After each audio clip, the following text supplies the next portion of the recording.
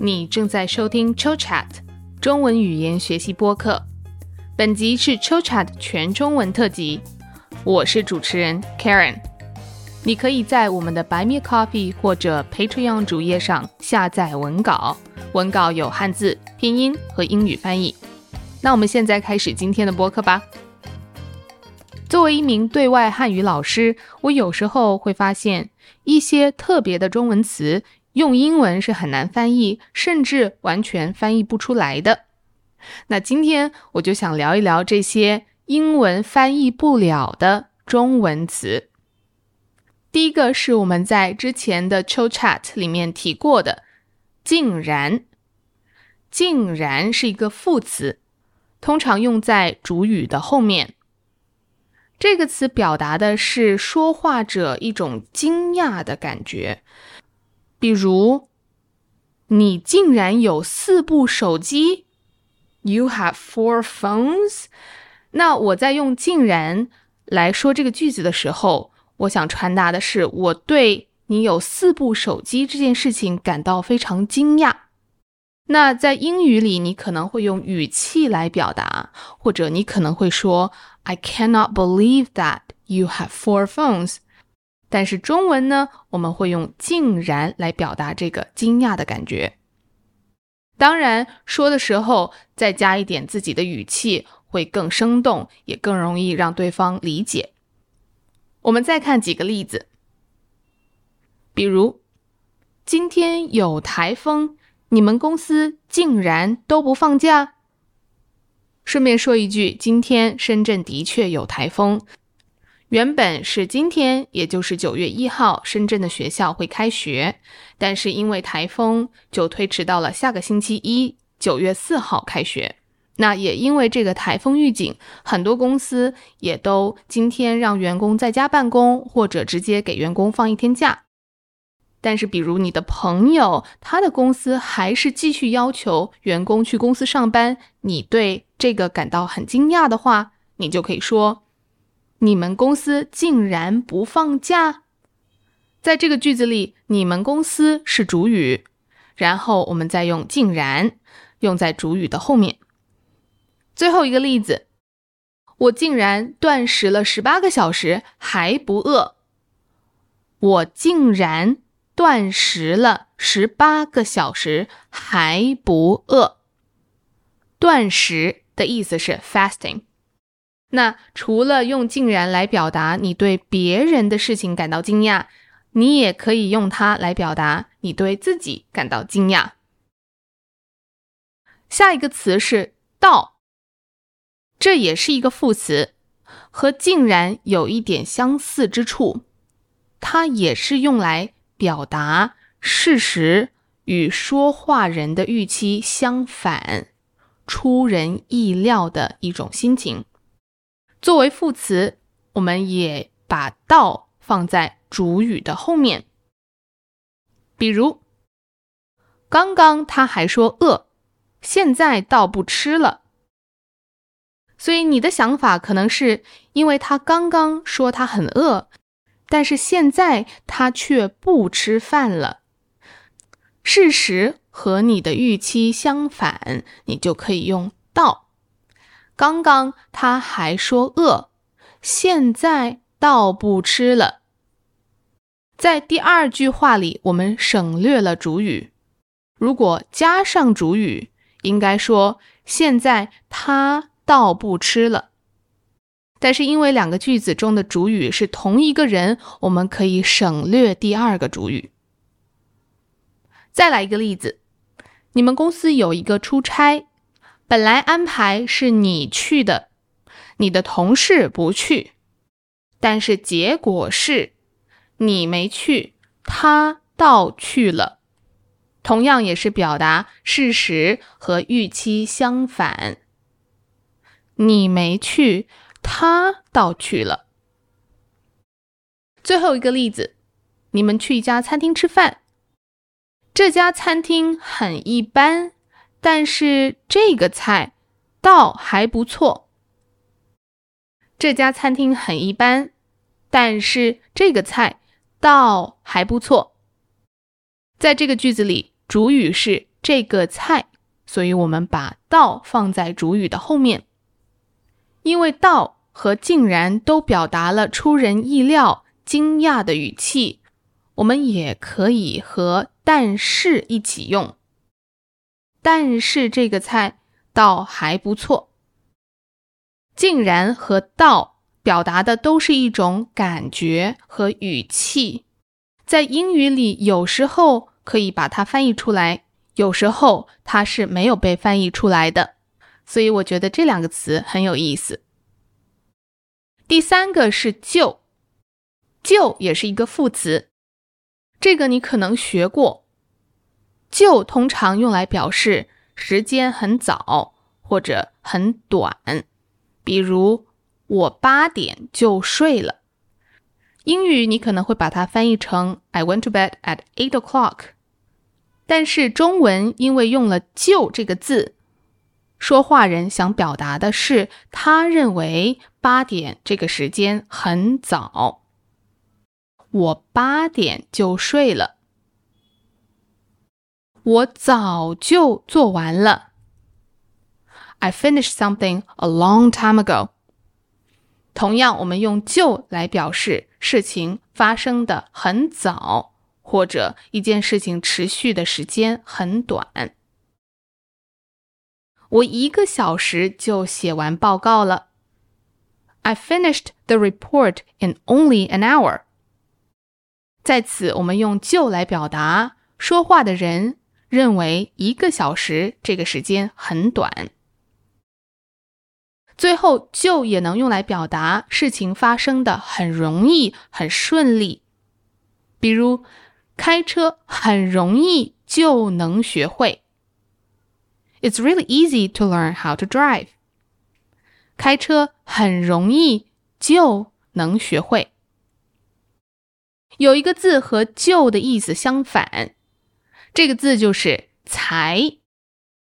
才也是一个副词，你可以把它们两个一起记。就表达的是时间早或者时间很短，而才表达的是时间晚或者时间很长。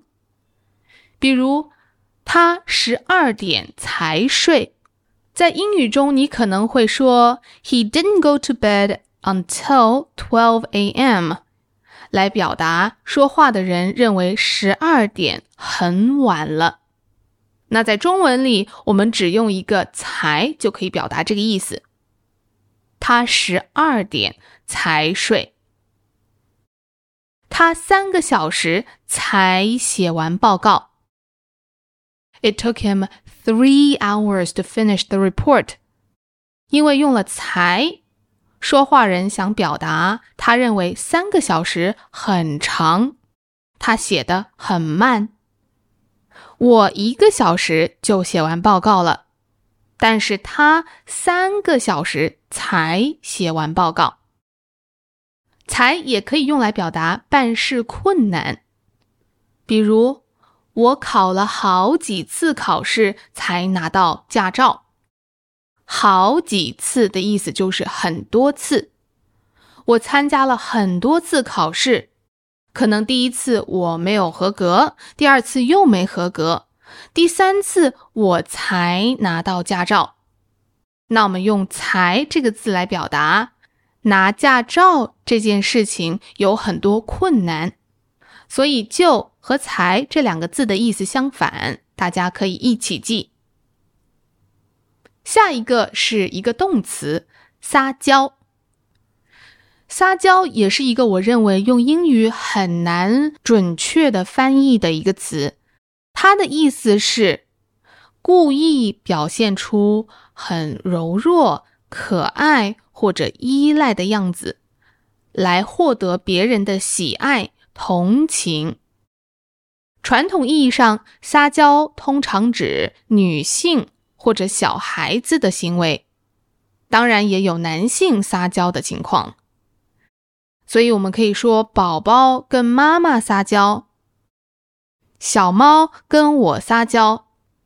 比如说他可能会在我面前翻肚子呀，或者用头来蹭我呀，这些都是跟我撒娇的表现。